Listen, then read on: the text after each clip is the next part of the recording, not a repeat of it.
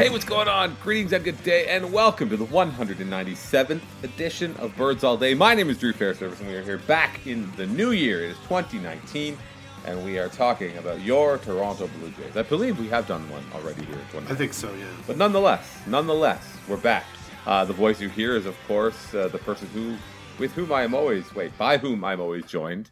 Old reliable, yeah, Mr. Andrew Stoughton. Yeah. Mr. Stoughton, how are you? I'm all right. As always. Yeah. Well, not as I mean, last week, I would have sounded like death croaking in people's ears. So happy that I sound my normal, terrible, weird voiced self. Weird voiced? How does that work? Yeah, I don't know. You ever hear that thing? Who has a weird voice? Yeah, I guess it's a voice. Whatever. I'm all right. Good. I'm glad you're well. Better. You were quite under the weather last week, but we're back, and there's actually a couple things to sort of talk about. One thing to talk about, even though it's not the most content-rich topic. It's very matter of fact, something that seemed as though it was inevitable. Yeah. But it happened. That, of course, is Russell Martin was traded by the Toronto Blue Jays. I think the two was a bit of a surprise to me that he got traded to the Dodgers. Yeah, I think a little bit, sure. I hadn't put too much thought into where he might end up. Part of me was convinced he was going to be the Red Sox because they have a bit of a need behind the plate. But no, it's the Dodgers. The Blue Jays are paying, I believe, $16.4 million of his remaining salary. That sounds right, yeah. And the Dodgers are paying, I believe, 3.6, which is a nice piece of business for it's good to see the Dodgers catch a financial break. Yeah. Well, I mean, except at the going rate, that's probably all Russell Martin's going to be worth. No? Yeah. I mean, he was, in a lot of ways, not good last year. He didn't hit for any power whatsoever. He got on base, and he took his walks, and he still catches a wonderful game. But it's the wonderful game of baseball. I think you mean, yeah. Well, he does. He caught quite a few games of baseball when he was sitting on the bench in September, doing absolutely nothing. Yeah. But yeah, I mean, it's so among the intellectually dishonest crowds, there's going to be hue and cry that the Blue Jays are paying the mighty Dodgers to take Russell Martin. They're paying for him to play for them. But of course, that's a very simplistic and stupid way to think about this. By paying that salary down, the Blue Jays ensured what is a better or the best return they could have hoped for, presumably, which is to say, not a huge return coming back for Russell Martin. True. So what is it? Is it a high A bat and a low A arm? Is that correct? Do you recall offhand? I was just happy that I was going to have their names. It's Andrew Sopko and Ronnie Brito. Brito is the bat. I think he is. Yeah, I think Sopko was at Double A last year, and Brito is the lower level guy. Yeah, I don't know. Brito signed the same class as Vlad Jr. So yeah, he's probably in the low minors because Vlad is a fucking insane baseball freak who's going to destroy the league when he's 20. But yeah, they're fringe prospects, but they're prospects more than warm bodies. There's some, I think if you listen to Ross Atkins talk about them, obviously he's going to put a certain shine on it. I think Sobko's just a depth guy. I think I saw Eric Longenhagen of Fangraphs talking about how he's, maybe a seventh starter and therefore a guy who is valuable, who maybe, something goes right, figures something out, can have a little bit more in there, become a 4 or a 5 someday maybe, but mostly just someone who has a chance to not get his fucking ass handed to him every single time out there if he's pressed into action as a spot starter because 10 better pitchers got hurt. That's the upside, I think. I mean, I don't know. I don't want to be too dismissive of him, but honestly, I mean, these are just such the payoff for these kind of prospects is just so little that I really can't be arsed to fucking think too much of it. I did a chat today for The Athletic here on Thursday, and someone was asking me about the Rule 5 guys that got away, and it's just like, I'm not sure I can remember who they even were at this point. We're talking about Jordan Romano? Yeah. That's Come on. That's the one that I know. I know. I've become that guy. It's probably very clear to everyone listening. I am the last to realize that I'm that guy. I'm that meme where an American person will say hello, and then the Canadian is like, "Did you know Sandra Oh is from it's from Orleans, just outside of Ottawa?" Like just unprompted. That's who I've become now, and that's how I know who Jordan Romano is. Like, I give a shit. Well, anyway, that's about the level of excitement I think we should have for Brito and Sobko. The bigger thing is obviously this clears room, which is why it was inevitable for Danny Jansen to play a whole bunch, which is a fun thought. It is a fun thought. The one thing I'd say Brito maybe isn't nothing. I don't know. I'm scouting to the stat line here, but I mean he was playing in the Pioneer League, so like the league that Vancouver, the short season ball there in the Northwest, and he was an above average hitter. He plays at the middle. You could do worse in terms of a potential flyer, the upside maybe. I don't know, but yeah, it's probably nothing. I have Longenhagen's tweets here, which I thought were, compared to the eye rolling and the the not regarding that people say we are doing right now, kind of made me think, okay, there's a little something there. He says Brito, a maxed out 19-year-old with above average raw power. Actions at second have regressed as he's thickened. Bat to ball has been tough to evaluate because his swing has changed several times over the last 2 or 3 years. But definitely a high-risk contact profile on approach alone. But he does have he's got some power, and he maybe can get himself back to being able to play at second base. But that's not super exciting. And then Sobko, this is I think where I was cribbing this from, says he has a high as a pitch ability, 6th, 7th starter, 88 to 92, slurvy breaker with average depth, change also average. Good teams need guys like this during the course of a season, but several 45s and 50s probably don't stick in a rotation long term. So I don't know why I thought that. Well, there you go. I don't know why I thought that was better than the Groans initially, because those are like guys every organization should have a ton of, but you can never have too many. You can never have too many. That's like an informed groan. Right. That is a groan born of knowledge, not born of apathy, which is kind of our whole stock and trade. It really is around here. But you made a good point, and the going rate on a roster spot, judging by the moves the Blue Jays have made this season, is significant. The Blue Jays have paid a lot of money to make things easier for the front office to evaluate talent, and I really think made it much easier for the manager to not have to navigate difficult situations, not have to waltz in to a team and be like, oh hey, guys who were here in the glory days, guy who is Canadian and is a hardworking and beloved and is always healthy. Well, maybe not always healthy compared to the other guy, but guess what? You're benched, or guess what? You're cut at the end of spring training. We're going to pay you to go away then. The Blue Jays, I think,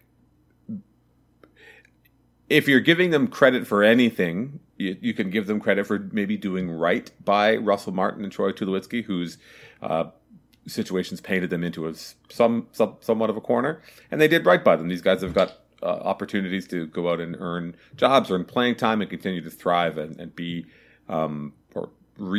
thrive and be contributors at the big league level until the rest of the league decides that they can't, which will be next year. But I mean, the roster spot's huge. It also, you said Danny Jansen. Danny Jansen's going to get to play a lot. They're probably, it's going to be positioned as a full out battle. I feel as though we're going to be told that Danny Jansen and Reese McGuire, and Luke Maile are going to be battling toe to toe. It's going to be friendly, but they know they're out there fighting for playing time. They're not. It's Danny Jansen's job. Like, there should not be any dispute about that. Yeah, I think so. I mean, I think his play in September warranted it. I think his play in all of last year warranted it, and the year before. I mean, I think there was a piece at Beyond the Box Score today that was kind of, didn't dive too deep into it, but was kind of like, to a broader audience, like, hey, guess what? Danny Jansen's going to be one of the best catchers in baseball next year. Like, he projects to 2 wins. There's, like, no catchers who provide any offense, or, 3 of them, right? So he sort of instantly has the profile of, like, one of the better catchers you can find, which is good. It's a nice building block for the team. And also, I think talking about it is kind of a phony battle. I think you're absolutely right about that. But that also does fold into the getting rid of Tulo and clearing the headaches for Montoya, where he kind of can go in and be like, all right, and the only reason anybody's playing anywhere is on merit. And I know that's sort of supposed to be the way that it is all the time, but obviously that's not the case. And even with Martin, maybe he could have played better than Jansen, but they really, want to see what these guys could do. McGuire too, I think. They really like him, and he might be a legitimate backup too. I think that, and it's not to Danny Jansen. It speaks to the value of a player like Danny Jansen, who's kind of was off the radar and has turned himself into a much better player and a guy with a bright future now. But it also says so much about just how fucking bad that position is right now, where Beyond the Box Score, which is, a great place for young, analytically minded writers to kind of get their start, or to move from writing for a team site to kind of move to a bit of a bigger audience. They can credibly write that Danny Jansen could be one of the better catchers in baseball, because it's true, even though it's really, really not. Like, it's so crazy that it's true. It's basically like the JT Realmuto thing, where JT Realmuto is like probably the best catcher in baseball, but he's not good enough to be the best anything in anywhere. Like, it's the worst kind of battle of attrition, and it's just a real bummer because even. I look at the way that Buster Posey has aged, and he, like Russell Martin, is still an incredible defensive catcher. He still gets on base like crazy. He hits for a high average because of where he plays contributes to that a little bit. But he has no power left because that job is so physically debilitating that's kind of what's left at the end. Yeah. Like those Russell, there's a part of me that can't help but wonder, and we've seen it already with. In the free agent market with what's his name, with Grandal. Yeah, like those guys are like the last rich catchers. Is kind of how I feel. Well, I mean, Grandal isn't quite as rich as Russell Martin, that's for sure. No, not even Grandal. Grandal was saying, like, he looked at the deals these other guys got, and he's like, I want that. It's like, my man, you are not going to get that. No one's going to get an 8-year deal like Posey got, which was pre-arbitration, and the 5 years that Martin got, or even the 3-year extension that Yadier Molina got. Like, it's tough to see, given the state of the fractured economics of baseball right now, that I don't think we need to get too much into. We spent too much time talking about that on the show anyway. Yeah. But the Jays are in a good position because they have a player who is viable behind the plate and looks like he's going to be able to hit enough. Yeah. And he's 23. So by the time he's a free agent, he's, we're talking about this a bit early, obviously, but, he's 20, 29, 30, whatever it ends up being. And then at that point, probably not going to be a lot of money out there for him for the, like you say, the last of the rich catchers. I mean, can you even, it's not only is it just physically demanding that is wearing these guys down, it's like also the teams are just being, to the nth degree, careful about anybody who has the potential to like contribute offensively at all. We'll find you another position. Like, if you can make the grade at first base, you're not going to be behind the plate, because that is going to just ruin you. And it's sort of there's a lot conspiring against there being a cohort of incredible catchers, which is odd because it wasn't that long ago that there were a bunch of pretty good ones. It's true, and I think the velocity in the game is the sort of the pat line that I keep going back to. But I just think if you go back a few years ago, like, what was his name, Ryan Doumit, right? Who was a decent offensive catcher. He could hit, but he was terrible behind the plate. But I feel like the style of thinking was like, well, it's like stealing money if we have a catcher who can hit. But now you realize that when they're so poor defensively, they're subtracting so much more than they could ever add with the bat, unless they're like Mike Piazza, who history has what's the word I'm looking for? Has vindicated Mike Piazza actually with all that old mixed model pitch framing stuff that Baseball Prospectus came out with a few years ago. It actually shined a nice light on Mike Piazza as a receiver. As a game caller, history's not been kind to his ownership of of Italian soccer teams, though. So you're speaking that was in the Athletic, right? That story ran. Yeah. So if you're not familiar, there's a story about Mike Piazza who, is an Italian American man who had never actually been to Italy until he sort of bought, as a retired ball player with lots of money, he bought a Serie B team. Yeah. Reggiano, I think, then is the team, and so. He was going to be the owner, and they thought this was going to be great, and then they ran the team into the ground, and it was just not well organized, and it is also the quintessential ugly American story of he and his wife just going into this field thinking they were going to waltz in and just fix everything and go up to Serie A and then next be playing the Champions League and oh no, now the team is gone, like dissolved. This classic team that with 100 years of history in wherever in Italy, I don't remember the region, but it's a great story if you are an Athletic subscriber. As you should be. As you should be. Old men weeping, and Piazza and his wife just being like, "Yeah, I don't know, it didn't really work out. Let's talk about something else. I'm going to a barbecue now. You want to talk about wings? I don't remember what they did. I like to think nonchalant about this thing that these people who they had no connection to just had a deeply held passion for this club, as is the case all over the damn place. And yeah, just pretty nonchalant about. Having to be escorted out under police presence in the middle of the night to just get away from there after having dissolved the team, following there running it into the ground. I like to think about the language barrier a little bit, and all the times that Mike Piazza and his partner referred to the team as like the franchise.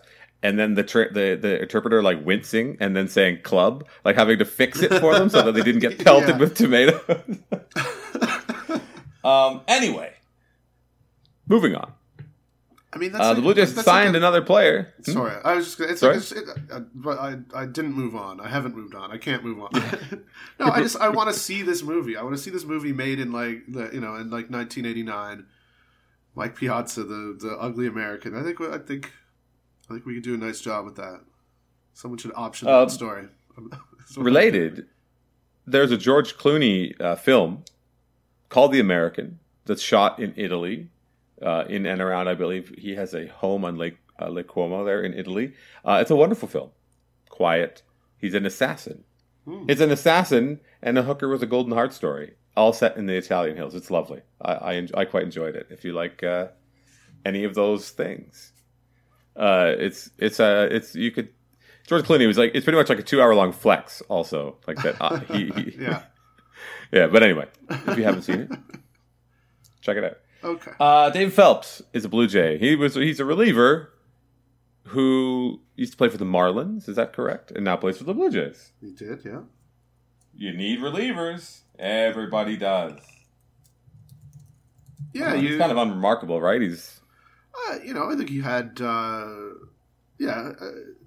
think the strikeout numbers are pretty good, actually, on him when he was healthy. He's coming off Tommy John, so, I mean, that's not no risk, but, not the worry that it once was. But if I recall correctly, like more than a strikeout an inning and, like 11 per 9 and maybe too many walks, but a guy who was an effective reliever for a while and is, of course, going to get everybody being like, oh, here, yes, start the parade, plan the parade here.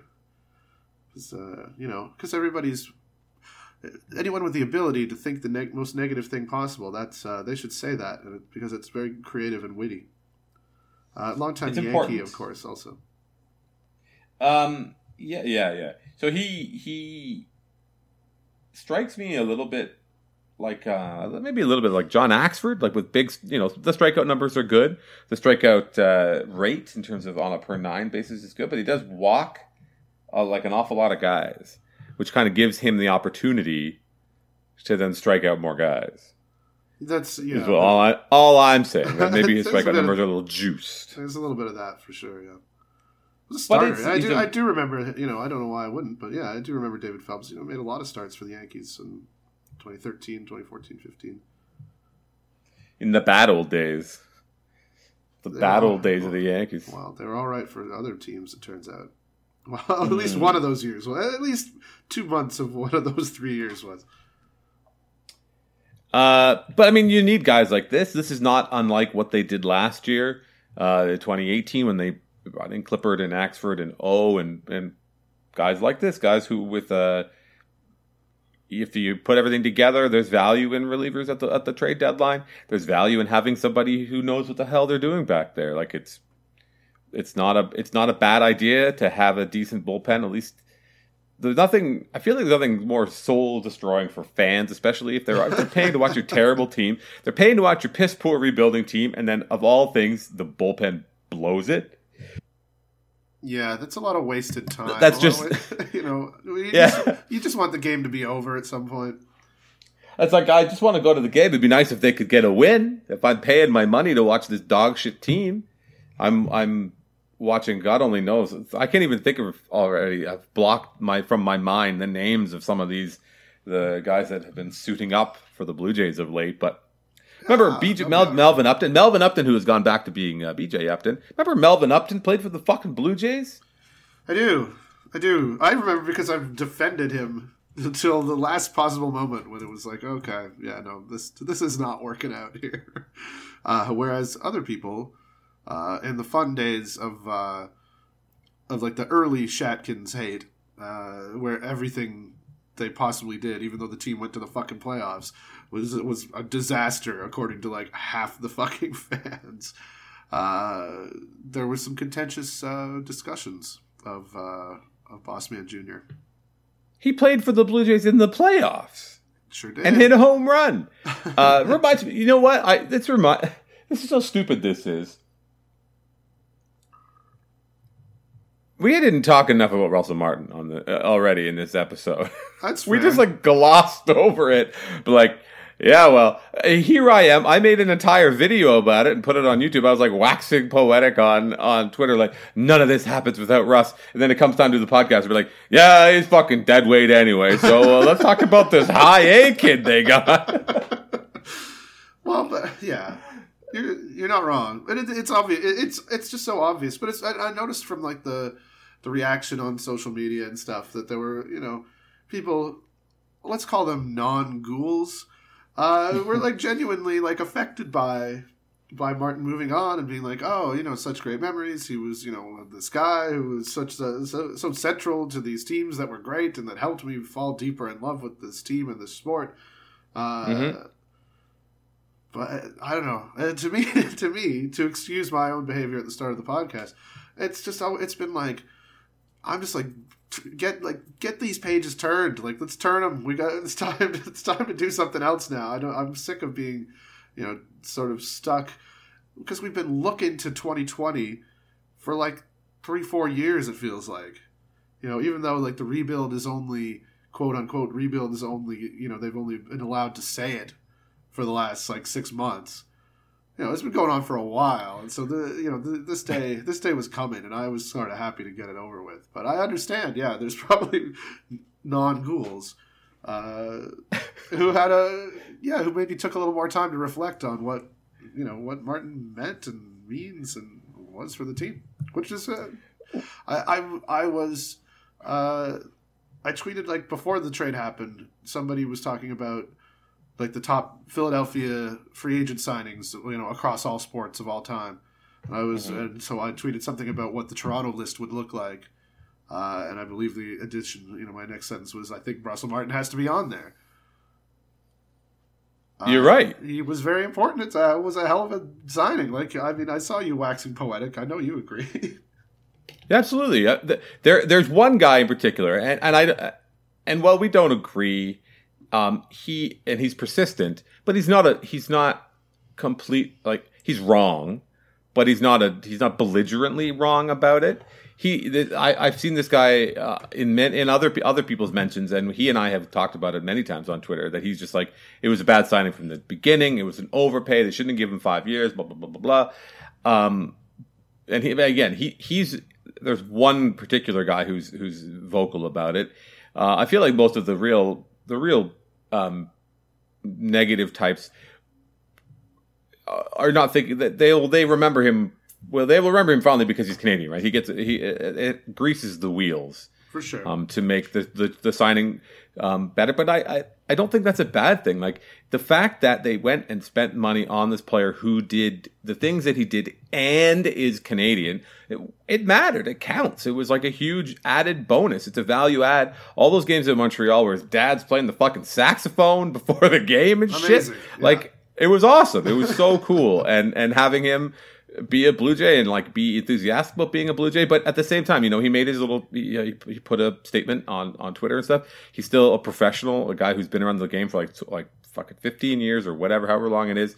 He's going to move on and excited to go back to do the Dodgers, and that got as much time for him. And I feel like it was a healthy perspective. It seems like a healthy perspective from his side. Like, I'm sure there'll be some stories that'll come out that will show him as being like, it was awesome to be a Blue Jay, and now it's awesome to be a Dodger. Like, I'm here to do my job. But I think for the fans, it really added something. And the fact that he was really good, especially in 2015, and then still strong in 2016, and such a key member of that 2016 team that just didn't allow runs at all, was great. And for me, that absolutely the signing was the beginning of, like, this is real. Like, I can't believe this happened, that they signed a free agent. They spent $80 million on a guy, and it's the guy who plays the position that nobody good plays, and he's Canadian, and it was just awesome. And all the stuff about culture reset and all the things that they said they wanted to do, they did it, and none of it would have been possible without him. And that, to me, is the biggest. It's the same. It's similar to the Dickey thing. If we're going to make that justification for the Dickey trade, is that no one was going to pitch those innings. Like, who was going to catch for that team? Who was going to catch for the 2015 Blue Jays? Well, I believe Deoner Navarro was going to, as I recall. That wasn't going to end so well. Not really, no. God bless Deoner Navarro, but I mean, come on. Yeah, none of that was happening. He wasn't going to be like a 4-win guy. Yeah, no. I said the policeman's hat and cigar. Love Deoner Navarro. But yeah, no, it was a huge, great backup obvious upgrade. And in a way, you say WAR, and like that's the best metric we have for it. But there are, Baseball Reference or Baseball Prospectus tries to encapsulate more of the catching stuff into it, but there I think are immeasurable ways that a guy like Martin made a huge difference for that team. And so many of those factors, I think, Russell Martin didn't stop being a good receiver. Guys do that. That skill recedes as with age, and Jonathan Lucroy is an example of a guy who is not as strong as he once was in terms of his receiving, and doesn't grade out as well in terms of the stats. As not only has he probably gotten a little bit worse, but everybody's gotten better. So he had that bit of a head start. But you could see it in 2017, and then to a lesser extent in 2018. Like, Russell Martin himself can't make pitchers good. Yeah, no catcher can and that's the whole thing with Yadier Molina, that I somehow, he's a guy who gets too much credit for that. He's a very good defensive catcher. He really controls the running game, as long as it's not Billy Hamilton. He really does all that stuff really well. But like, you can't spin yarn into gold when you're behind the plate. The pitchers have to be good. You could do your best to present them. You can work the umpires. You can work with the pitchers. But if they're throwing bullshit and they're missing their spots, they're going to get fucking hit. Doesn't matter who's back there.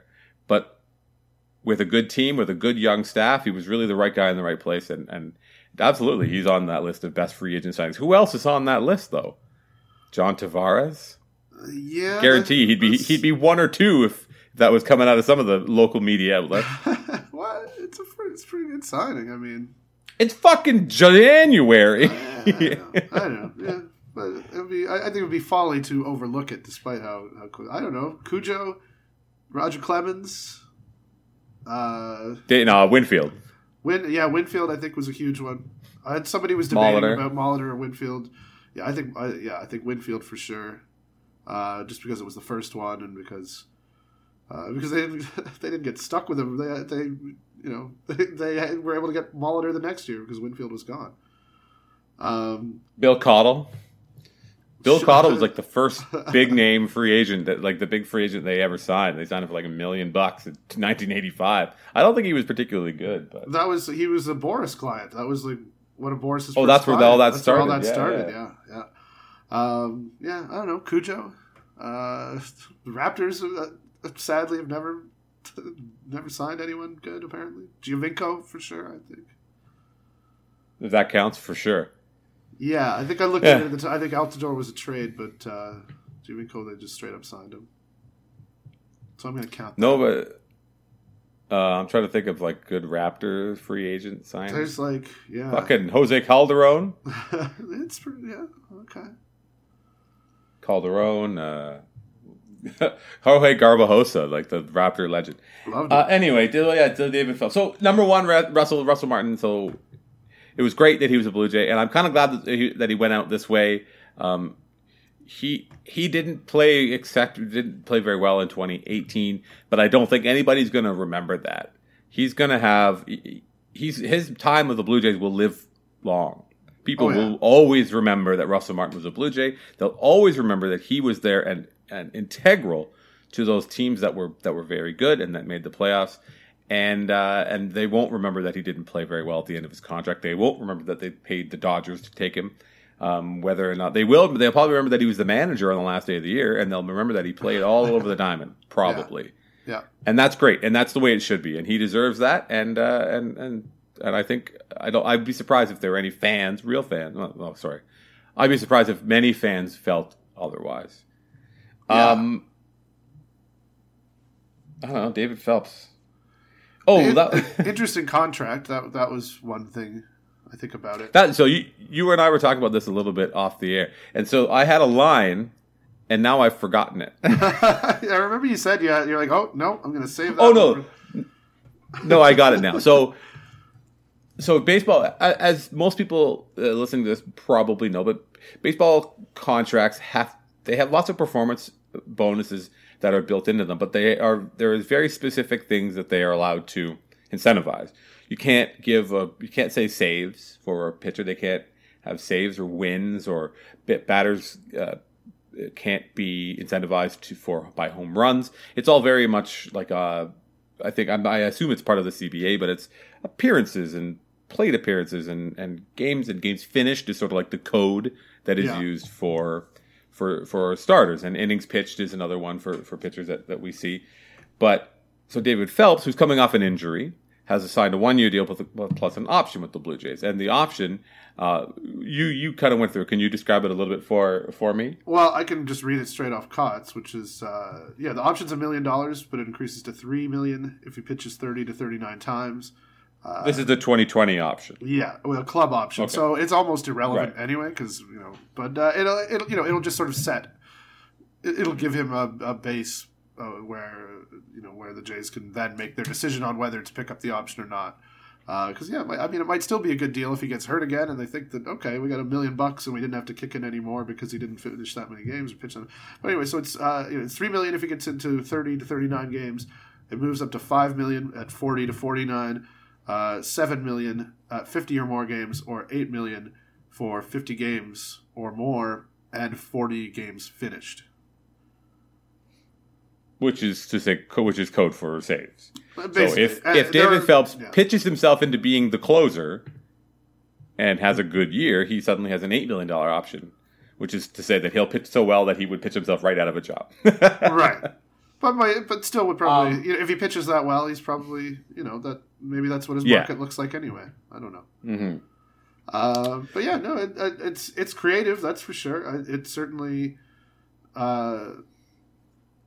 sets it sets them up well for for having to make that call next year when it comes, or more likely whichever team he's pitching for at the end of the year will get to make that call. Yeah, so this is an example of those deals, like we said before. All these other guys that they signed.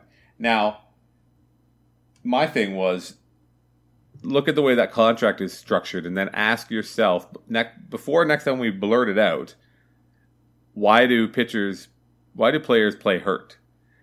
And then you look at the way the contract is structured, which is so obviously like, pitch until your arm falls off and you'll make more money. Like, yeah. And it's on top of the already cultural expectation within the game. But maybe it's an antiquated cultural expectation. Maybe the new Centers for Performance Enhancement, or whatever they're called, are going to encourage players to wait until they're healthy. But yeah, no, creative, and your point is a good one I hadn't considered. That if it only is a $1 million option and he is banged up or misses time, then maybe that's a flyer that they want to take again for the following year. Yeah, not so bad. I could see it. I could see them also using it. They're going to use him as a trade chip, almost certainly, right? So, I mean, they don't unless he's hurt at the time of the trade deadline. But that's something where you could, I think that's an asset in terms of what you can when you're offering him to other teams. They'll have an option for him that is performance based a bit. So I don't know. I could just see that being an interesting way to maybe get a little value more on the trade market, just because the team that he goes to will end up having that same language in his contract. I don't know.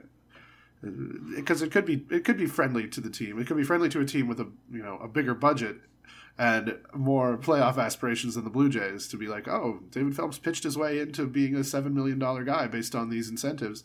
Maybe we will pick up that option, and maybe that's good for them, and the same could apply to them as well. If he doesn't get there, then maybe it could be a bargain. Or I don't know. Interesting. It was creative. It's certainly a thing that they didn't do in the Anthopoulos era, presumably because the Frank Thomas thing scarred them.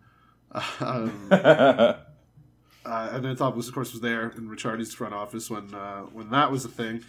So he was very adamantly against.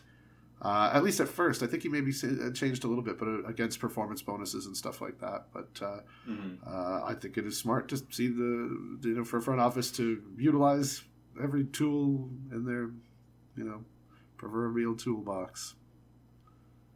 Going to be saying that one a lot, aren't we? Yeah. Speaking of the Department of High Performance, the Blue Jays made an interesting hire as their new bullpen coach. Matt Bushman is the name. I believe your colleague Caitlin McGrath wrote a story on him, and you had some interesting. I liked your perspective on it. That he is, seems to be the way that he speaks anyway, is reflective of the way that the new front office, or the front office, presumably looks at the game and who they want not representing them, but you know what I mean, like how the kind of people they want in their mix. Yeah, I think so. I think it's just the kind of a guy who is. Very data driven in his approach to pitching. Like, he's not far removed from from still throwing, and so he's a younger coach, and he's a guy who, in Caitlin's piece was like, yeah, if some of the newer information had come around when he was closer to his prime, he might have made it to the big leagues for a little bit of a longer time than he did, which I think was only about 10 games when he was 32, but yeah, he's just. I mean, he goes along with the whole thing we've seen from the Jays in terms of some of their front office hires. We're talking off air about a couple of guys from Driveline, which is the pitching academy that basically just a third party group that are high tech, looking at ways to maximize what pitchers can get out of their bodies, and you've seen success stories in the big leagues, guys going to work there, and they've built a good reputation for themselves. I think we've talked about them on here. Probably a lot of people know who they are a bit, and adding pitching coaches, or two guys one is going to be the pitching coach in Vancouver, one will be an assistant on the Dominican Summer League, so not exactly the glamour jobs, but I don't know, just shows that they're not just paying lip service to this idea of trying to be out on the cutting edge and trying to, be, as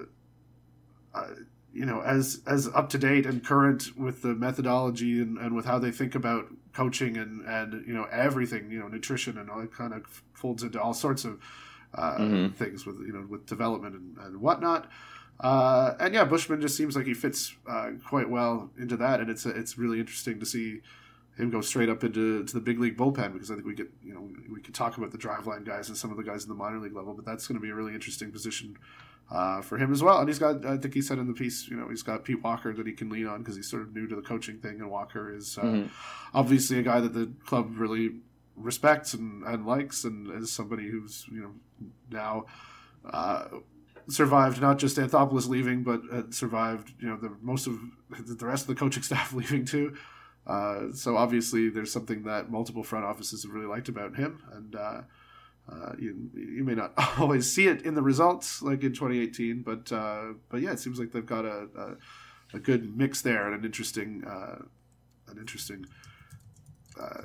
approach change sort of compared to the more traditional staff that Gibbons had, and hopefully a guy who maybe do some media and give some nuggets about how all this stuff is working. I'm not sure if that's I'm not sure if you got a lot of quotes out of Dane Johnson, the bullpen coach last year, but maybe that's a thing too. I don't know.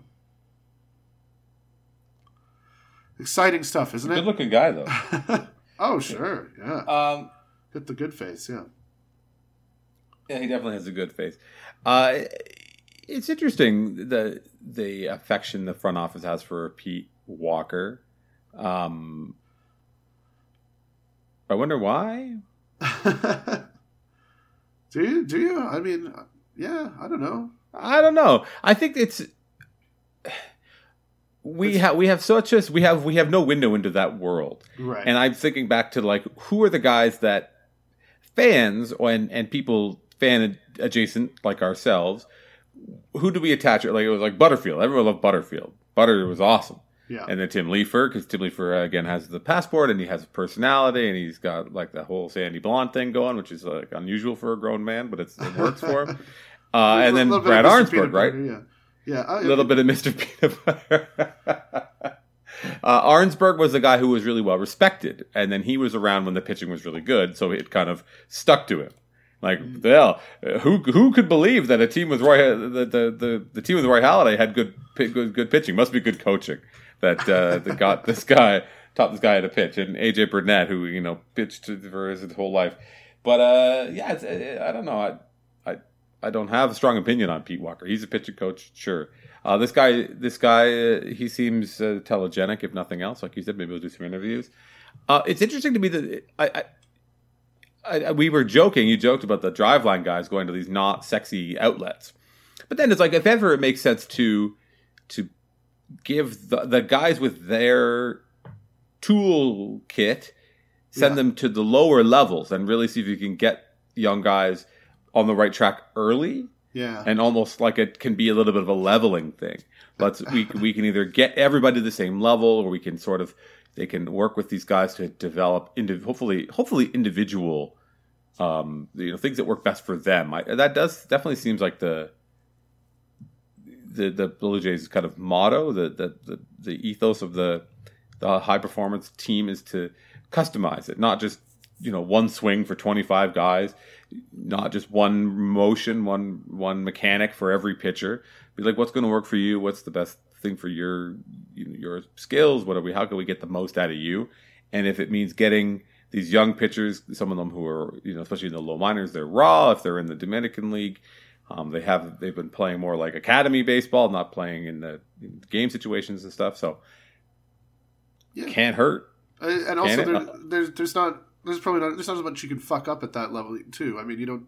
I know Nate Pearson pitched in Vancouver, but a lot of the guys who are, got the ticket to the big leagues punched already, coming out of the draft or out of the the international pool. I guess the international guys will end up going to the DSL team, but I mean, if you're going to kind of have a spot to experiment on some guys who aren't projecting like they're going to make it, be a big leaguer anyway, or guys who are who have one like a prominent tool but lack in other areas and can use that kind of, I think that's obviously you'll find more of those types there, and the stakes are not as high as like bringing in a new guy, just applying whatever different philosophy. I mean, I can only talk about this in the abstract because I don't really know what they do and what their approach is, which is something I should probably go ahead and try to learn about. You wouldn't want to ask Nate Pearson to just change what he's doing too much, and I don't think that that's what they're there to do either. They're coaches, right. But if the idea is to start thinking about things in new ways, I think that's absolutely, you're right that those are the non-glamour spots are probably where you do want them working.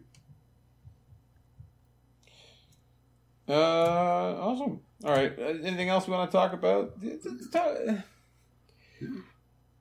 I wanted to talk about the Yankees a little bit for some reason. Yeah. They're doing Yankee things aside from Machado. But they're not. So they're doing Yankee things in that they just keep signing people. They sign DJ LeMahieu. One tall guy. Obviously, Troy Tulowitzki, DJ LeMahieu. They signed Brett Gardner at the beginning of the offseason. They signed CJ Sabathia for another year. They signed Zach Britton. They signed Adam Ottavino today. So they've made themselves a marginally better team than they were at the end of last year. Obviously, Britton and Happ were in the mix, but not for the entire season. Like, this team, of course, won 100 fucking games. But they haven't, and they don't look poised to sign Manny Machado in particular, who is the one they need, or Bryce Harper, the one that they want. But I think when you look at what the Yankees have done, and the Mets are another example I've seen, and it'll be interesting to see how the Blue Jays approach it, and if this is the way that teams are going to be made now, where the Mets have made a lot of like more Metsy acquisitions, but not unlike the Yankees, where they have they have 6 guys to do 4 guys' jobs basically. Right. But then you look at the Mets last year that they got. I think they were off to a decent enough start or whatever. But like they gave 300 plate appearances to Jose Bautista. They gave how many plate appearances to Jose Reyes? They gave plate appearances to Adrian Gonzalez. And judging by the moves that the Mets have made this year, and looking what the Yankees have done this year, they are bound and determined to not go down that route. They are all about raising the floor. They just keep adding, which was the mantra was that 2017? That was the mantra: raise the floor, raise the floor. But the Yankees are showing what it looks like and what it takes, and it costs a lot of money. Even if it's only 10 or 12, whatever. What did Britton get? Britton got 3 years and 29 or 30 something. I don't know. But I wonder if that's the move. Now, the thing I don't necessarily want to delve into too much, which is like the economics of the thing, which is the way that the money's being spent in baseball and the way that the players share. We've talked about this a lot, and it's something that the Shapiro, because in his job, which is the president of the team, his job is a little bit outside of the baseball scope, and his job is to extract revenue at the highest rate. And that means more sources of revenue that are independent of what they pay the players, which is one of the reasons we see the way that this winter has gone, which is kind of like the death of the transaction. So we spent a lot of time talking about Russell Martin eventually, and how that transaction, that signing, that one thing just was a lightning bolt that jolted the city, and everyone was so excited, and so much of fan interest is driven by transactions. And the Zoobs has been joking about it for months or for a year, but it's really true. And you know as much as anybody when you see more traffic on your site. When were the most heavily trafficked times at DJF, at Stoughton, and whatever other places? Yeah, well, it was. I mean, especially in the bad old days when the playoffs were a non-factor, it would peak in, going into opening day, and then everyone would get turned off, and then there'd be a little bump at the trade deadline, and then there would be a big bump at the winter meetings, and then it would kind of coast back down and then rise up again at opening day. Those were kind of the 3 high points of the season. But I feel like even when the team is good, even in 2015, I'm sure that if you went back and looked, Oh yeah. now that was a special one, but like the trade deadline, it is what people care about. The transactions, the idea, the promise of the big move, and Russell Martin was a big part of that, and Josh Donaldson was a big part of that, and Troy Tulowitzki was a big part of that in 2015. When they make the team invests in the players in a way that makes it real, but there's as much excitement about it. Like the best part of the Troy Tulowitzki, I think we made this joke before, but the best part of Troy Tulowitzki's tenure as a Blue Jay was the day that he was acquired, because it was just ridiculous. Like it could not. It was surreal. Yeah. And that's the way that so many of us, that it just is a driver of excitement. It's a driver and an indicator of the way that we follow the team. And it's going to be reflected. And I think Jason Stark wrote about this a little bit, like that the fact that there is nothing to build that energy in the offseason now other than like a big trade, which happens, less and less. Only those big trades or those big deals move the needle to get people buying tickets and excited for the year to come. And I think we're going to see that when I look ahead to 2019 for the Blue Jays, it's going to be grim, I think, at the gate in the stadium. And I've talked to people about it, and they say like, oh, well, what about Vlad? And I'm like, no one's going to buy a ticket to see Vladimir Guerrero Jr. I really don't think that's going to. There'll be a week. There'll be like a week probably when he eventually comes up. Yeah. Right, so what'll happen? They'll bring him up when they go on the road, and then his first game back will be like a Friday or something, or maybe even not. Maybe it won't be. Maybe his base running will get better just in time for the Blue Jays to come home on a Tuesday night. But but yeah, there'll be a peak in interest of nerds like you and me and whomever else. People are going to be like, well, now I'm going to make a trip. I'm going to go and see Vlad in his rookie year. But then that'll be it. I think it'll be more than just nerds. But yeah, I think I think it will. Yeah, I think at the end of the season you won't have noticed a demonstrable effect of Vlad. You will probably for a week, though. And that's the other thing. It could, a lot of that week could be that's the one game a lot of people are going to all year. So I don't think I think it does move the needle too much. Yeah. But I'm sure if you spoke to people about, every year there's a story. Every time after the Marlins trade or the Dickey trade, I'm sure there was a huge spike in sales, in season ticket sales, in flex packs, all that stuff. But there hasn't been that, and the Blue Jays aren't alone in that. I'm sure that the Yankees, it's a bit of a different situation. But like, is DJ LeMahieu sending people rushing to the phone to buy Yankees, whatever multi-game packs, or is Nate? Maybe Nate Eovaldi's a different story. The Red Sox just won the World Series, and they were the Red Sox. Those tickets are sold. But I think that it's just changing. It's changing because of the way that the economics of the game is changing. The way that guys like you and I, who have to accept our share of responsibility for like socializing these ideas of overpays and value and whatever. For like fucking 10 years now, we've been hammering on the same stuff, and now it's like you still see it. People are the Machado debates. People don't want him. They think it's too much. You can't pay this guy that much. He's greedy. This guy's greedy. That guy's greedy. Kyler Murray is greedy. Everyone's greedy except the fucking billionaire.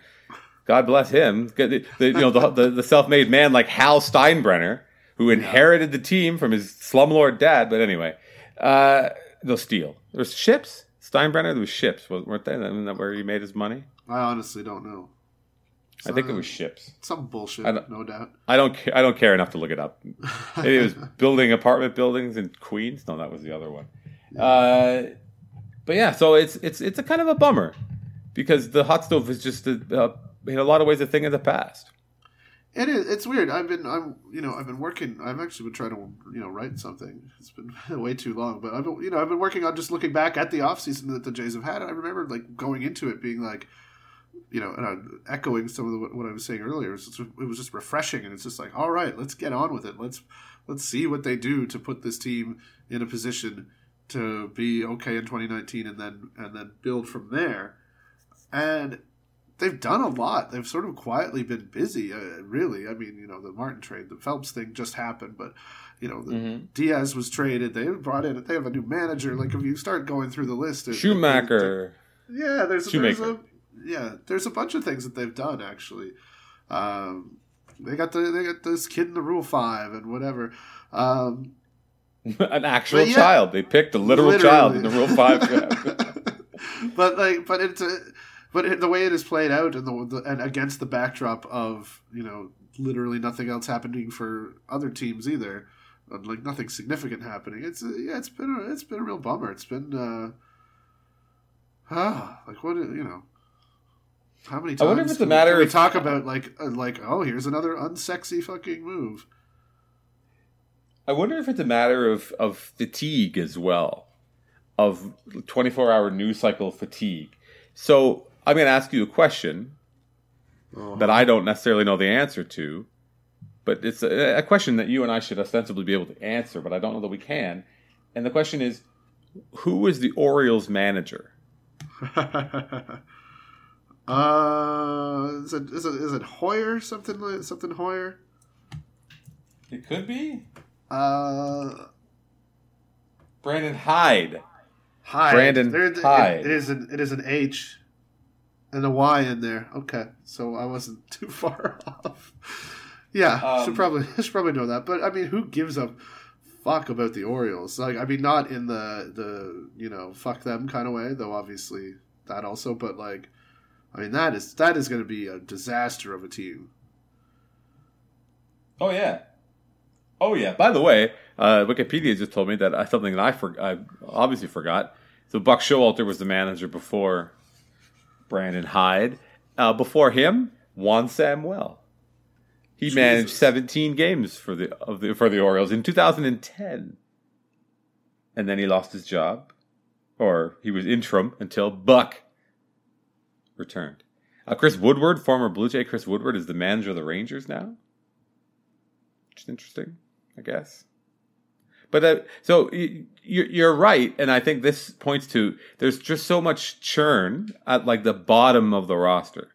The stuff that people don't care about. These are important moves that need to be made. Obviously, these teams naming their managers are important, and the Yankees kind of assembling, depth and depth and depth. And J Happ signing was big, but it was so long ago. But there's still other good pitchers that are out there. I mean, Patrick Corbin signed, and the Yankees were in on him, and Dallas Keuchel's still out there. There's just the big names, the guys who should be setting the market, so to speak, are just still sitting at home waiting. And I made the joke today that this is the Yankees they don't want to sign Machado or Harper because they don't want to. They're setting themselves up to get good value on Mike Trout when he becomes a free agent. Right, I saw you say that. Yeah, because there was someone. Yeah, which I don't know. Well, maybe the equation is so different now, and somebody wrote. Someone else wrote on The Athletic, and I don't know who it is. They were like, well, what's Mike Trout going to get when he hits free agency? And like being like, is it going to be 400? Is it going to be this? And it's like, I don't think you can make any kind of guesses until you find out what happens now. Because if you don't, I've seen people say, well, Mike Trout's on a different level than those two players, and Harper and Machado. Of course he is, but Manny Machado's on another level from almost every other player in the game. Like, these are Hall of Fame caliber players that nobody has any interest in signing. It's crazy insane when you think about it. At age 26 or whatever, it's 26. Nuts. Literally none of the usual free agent kind of red flags apply to these guys other than the fact that they're free agents. So they're automatically tainted in the front office minds and in the minds of the fans. There's been a lot written and said about the percentage of payroll that goes to goes to payroll, and if you adjusted for inflation, what the average payroll would be, and it's pretty scary to think about. It's interesting to think about what it could be. There was something that was really cool actually that I'm gonna quote from here that Craig Goldstein was talking about, and a thing we hear a lot about is the union, right? Well, the union should have negotiated better. They shouldn't have had the luxury tax or whatever. Craig Goldstein used to be a baseball prospectus who said it's one thing to fault the union for the low luxury tax threshold. It's another to point out that 19 out of 30 teams are $50 million or more under the threshold, and then say it's the union's fault to agree to it. Like, that's true. There is a salary cap, but there's no floor, and nobody has any interest in getting anywhere near it. They just decided they're not going to spend. Yeah. All of them, independently, because anything otherwise would be illegal. Well, yeah, that's true. I mean, I guess we're talking about this subject as we. Apparently, Did you read the Deadspin piece by the Field of Schemes guy, Neil deMause? I did. Yeah, that was I think that was a good point that they don't have to collude in the way that we sort of imagine it to be for it to be a form of collusion, right? They just don't see the value in signing players. They don't think that they are going to get the return on investment. Well, which I is, think that insane, and it's just such a fucking mess. I don't know what you do about it, other than redo the CBA, which is going to be difficult and contentious. It is crazy to think that, other than looking at it in terms of like a fairness and decency perspective, they're not necessarily wrong. Well, here we go again, like the last 10 years. but it's, I mean, yeah, based on the inputs that they have and the incentives they have, and how they think about it. Yeah, that's where the water has found its level, is just don't fucking pay these guys. And it's or even just like what. Yeah, no, it is stupid. It's I don't want to get into it. I feel like too often we end up talking about this, and I'm always left to feel like I've just shown my ass, like I don't know what I'm talking about, because that's how I feel. But I just finished saying that there's no excitement and making these deals sends a bunch of people buying extra tickets and buying things. But at the same, I guess the other side of that coin is, even if they do that, it doesn't come close to paying. There's not that return on they still don't get the return on the investment. The difference between people rushing to buy more tickets because they signed Russell Martin versus not doesn't justify the difference in the fact that you're paying Russell Martin $18 million and Danny Jansen makes $500,000. Yeah. Like that, they're not buying $17.5 million worth of tickets because of one signing, would be their perspective. Yeah. Whether or not the money should be shared equally because of it's created with the labor, whatever. Yeah. Not the point. Yeah, but there should be a way where Russell Martin, makes the same amount of money over his career, but it's maybe just distributed a little bit differently, which changes the equation in terms of those exact incentives you're saying. It's just so. It's just so much smarter for teams to rely on guys making no money. The difference between, like exactly you said, the difference between even a good player making $25 million and Vlad next year at $500,000 is going to be it's like the ideal piece to have on your team for the next 3-4 years, right? Which is absolutely, which makes sense. But then when it's shifted so that like there's no reason to pay fucking AJ Pollock or Craig Kimbrell because. Mm-hmm. I don't know. It's well, it's I think it was Dave Szymborski made that same argument that no one is suggesting that you go back to the days of like paying Juan Pierre an exorbitant amount of money just because he was good in the past, or some of the other sort of bad free agent contracts that didn't necessarily work out. But it's gone so far to the other extreme. That now a BJ Ryan kind of contract or whatever, those are the things that people remember. But I think it was I can't remember who it was. Somebody wrote about how if you took Alex Rodriguez his first contract that he signed with Texas and you put it into $2019 and you did it as a percentage of revenues from that year, whenever that was, 2003, 3, yeah, somewhere like that. And you did a percentage of 2003 revenue versus 2019 revenue, that contract would be $750 million.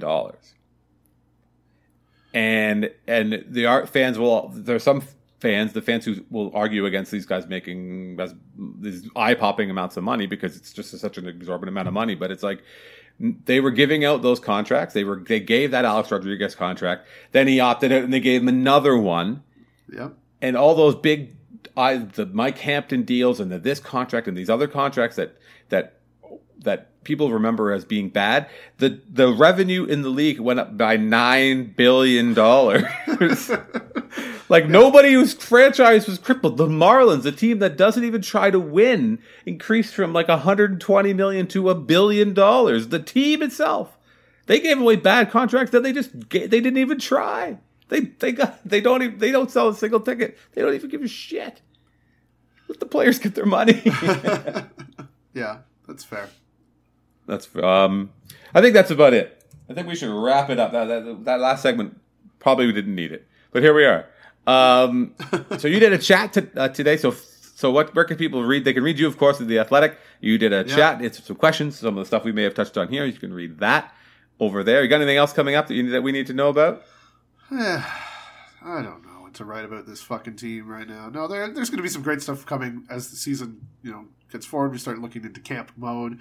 Looking at I don't know. I got some things in mind. I'm curious. I'm sort of working on a thing about Lourdes Gurriel and just what people are bullish on him, and there are people that quite like him. He strikes out a lot and does not walk at all, and it's perhaps a scary, not a scary profile, but I don't know. He's an interesting guy, and I don't know. Just sort of looking for a comp for him and sort of exploring that and looking back on the off season, because like I said, it was a very busy one. I'll be doing that. I'm sure there will be lots of Vlad stuff as that moves forward, and season previews, going to break down positions and look at who needs a shot, who deserves a shot, who's getting a shot, stuff like that. Because we're getting close. We're within a month now until pitchers and catchers report. And Pitchers and Catchers is always exciting. Why? Because it shows you get to see lots of photos and video from people in Florida where the sun is shining and the grass is green, and we are here living where it's dour and gray. That's right. I count me among those who does not have a great deal of faith in Lourdes Gurriel, and I hope that he gets off to a decent enough start that maybe they can trade him for something else. Because I'm not buying what he's selling. Meanwhile, around here in this part of the world, the Birds All Day part of the world, we've got some fun stuff coming up. We've got a new feature that we're going to roll out in a couple weeks for our Patreon subscribers, people who support us on Patreon at patreon.com/birdsallday. You can join them if you'd like. Head over there, kick us a couple bucks. We'll give you some exclusive content in the written way, and then also I don't know if you saw it in the last couple weeks, but we rolled out a vlog. We're doing some video starting now-ish. We've got 2 up that I've done, and we'll kind of keep doing them, hopefully, as things happen.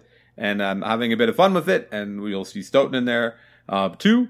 Just grab your phone and record it, and then we'll put it on YouTube. Right. That's kind of how it works. Yeah, sure. But yeah, so that's something that's been a lot of fun. And also, you'll be able to read me a couple times every so often at Vice as well as in this secret thing that we haven't really fully disclosed. Also, if you're in Toronto and you're listening to this in January 31st, I'm hosting Pitch Talks at the Rivoli.